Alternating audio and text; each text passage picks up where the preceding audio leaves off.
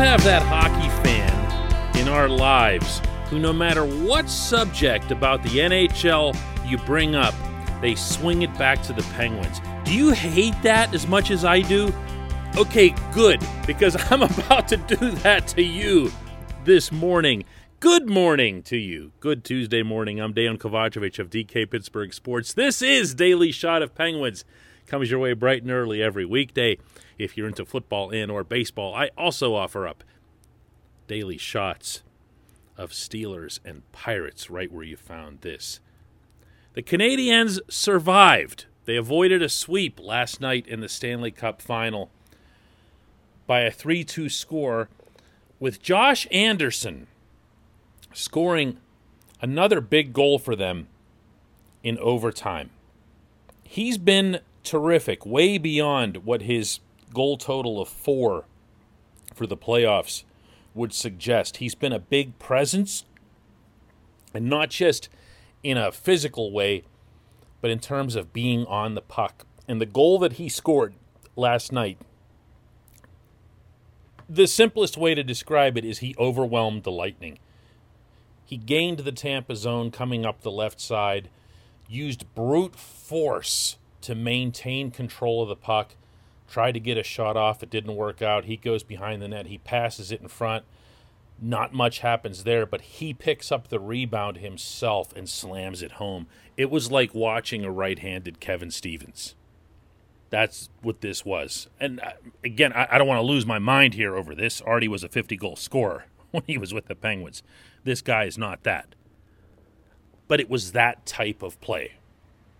And it's that type of player, to be that guy, that the Penguins could really, really use. I know, pipe dream, hope and pray that the Flames are dumb enough to give up Matthew Tkachuk, grossly overpay to bring him to Pittsburgh and whatever else here. It's not something that's likely. If the Penguins are going to get anything remotely resembling a power forward type for the coming season, it's going to be because Anthony Angelo has some kind of epiphany over the summer and realizes that he has to be mean, or at least a little meaner, to make that kind of impact in the NHL. He's got to be a lot more determined. But getting one from the outside, no, probably not. Because if you think about it, let's see, count the number of Anderson types that you can off the top of your head, just around the NHL. What do you got? Maybe 10, 12, like total? The game's changed. The game's changed. But you know what's funny? When sports change, any of them, the pendulum eventually finds a way to swing back. When the Penguins went all small and fast and skilled and everything else and won in 2016 and 2017, they were the pendulum kind of swinging away from the big bad Kings and Blackhawks from earlier in the decade. And then come the big bad bruising Capitals to take the Penguins' championship away from them. And the big bad bruising Blues come along. And you know what, by the way? The Lightning are a big hockey team. The fact that they've got a whole ton of skill shouldn't take away from that. They don't have a whole lot of little guys on that roster, certainly not on the back end. So size is a must. I believe at this point the pendulum has swung, but it hasn't swung long enough ago for the talent pool to match what everybody wants. And that's where all GMs, not just Ron Hextall, all of them are in kind of a bad spot, because what you had for a while was a lot of GMs saying, man, how did the Penguins get Jake Gensel in what round? How did Ray Shero do that? Where am I going to find my next Brian Rust? Or where am I going to find, The next mobile defenseman, that's another big one. The mobile defenseman. Well, mobile defensemen do matter. But you'd like to have your mobile defenseman also be the size of Jamie Oleksiak. And that's just not easy to find. They're not out there. I don't know if they're not being developed, but I know that they're not making it near the NHL ranks. This portion of Daily Shot of Penguins is brought to you by Fubo TV. The monthly cost of cable is over $200. Fubo TV is $65 a month to watch all the same channels. And right now, Fubo TV is offering our listeners a 7-day free trial and 15% off your first month by going to FuboTV.com/DK. Again, that's FuboTV.com/DK. This issue's not going to go away. This is important to note. This issue isn't going to be something that the Penguins can wish away.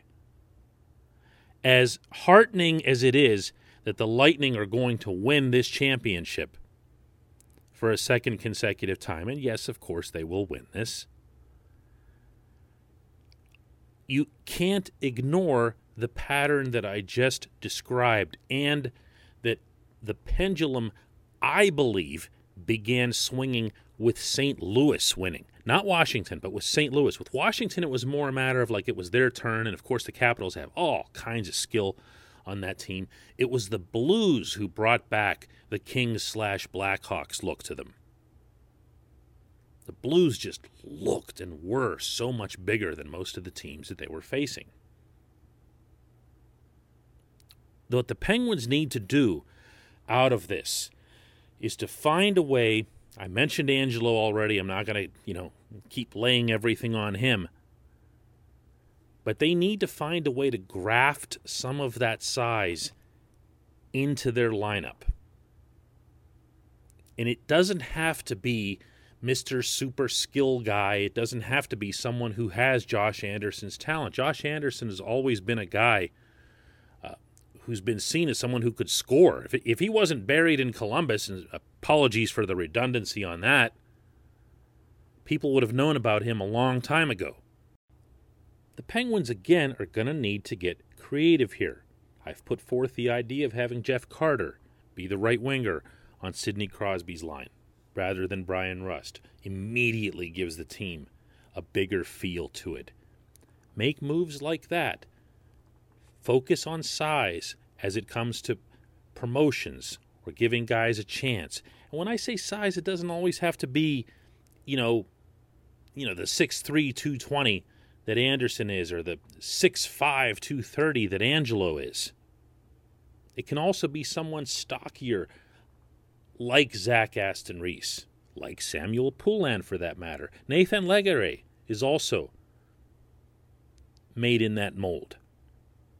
Get bigger, get thicker, get stronger.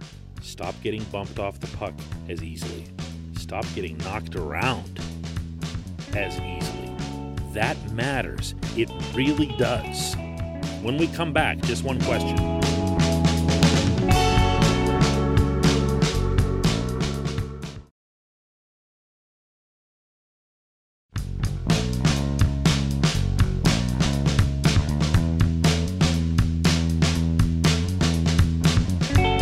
Back. It's time for Just One Question, and that's always brought to you on this program by our friends at the Greater Pittsburgh Community Food Bank, where they have rebranded, recommitted to how they serve those in need across Western Pennsylvania.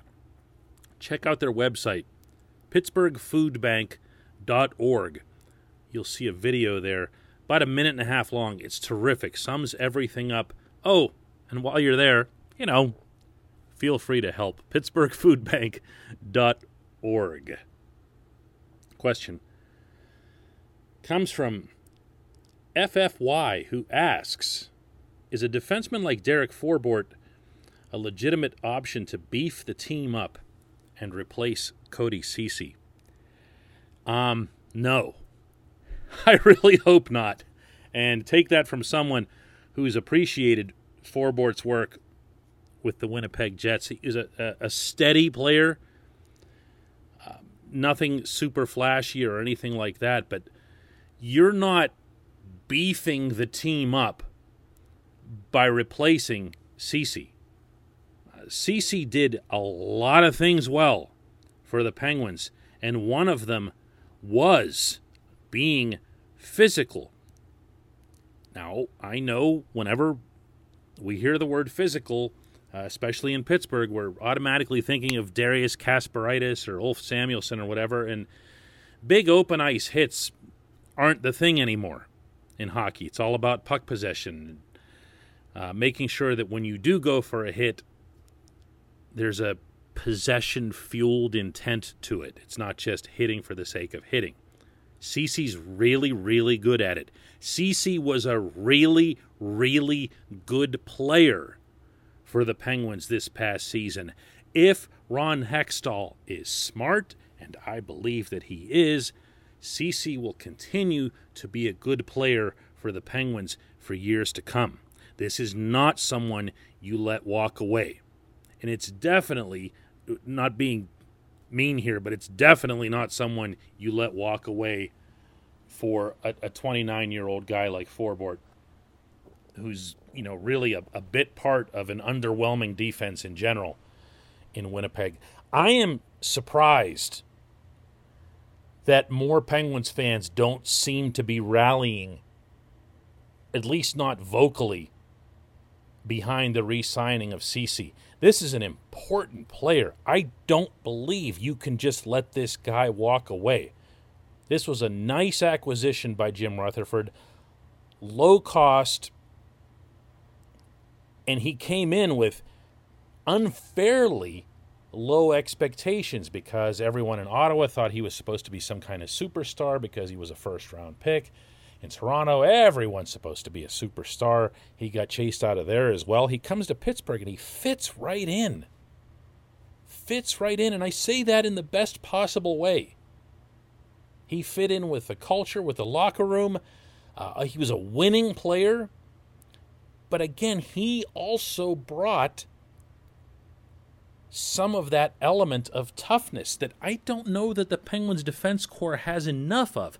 If you let him leave, meaning Ceci, you're only going to have to work that much harder to replace that.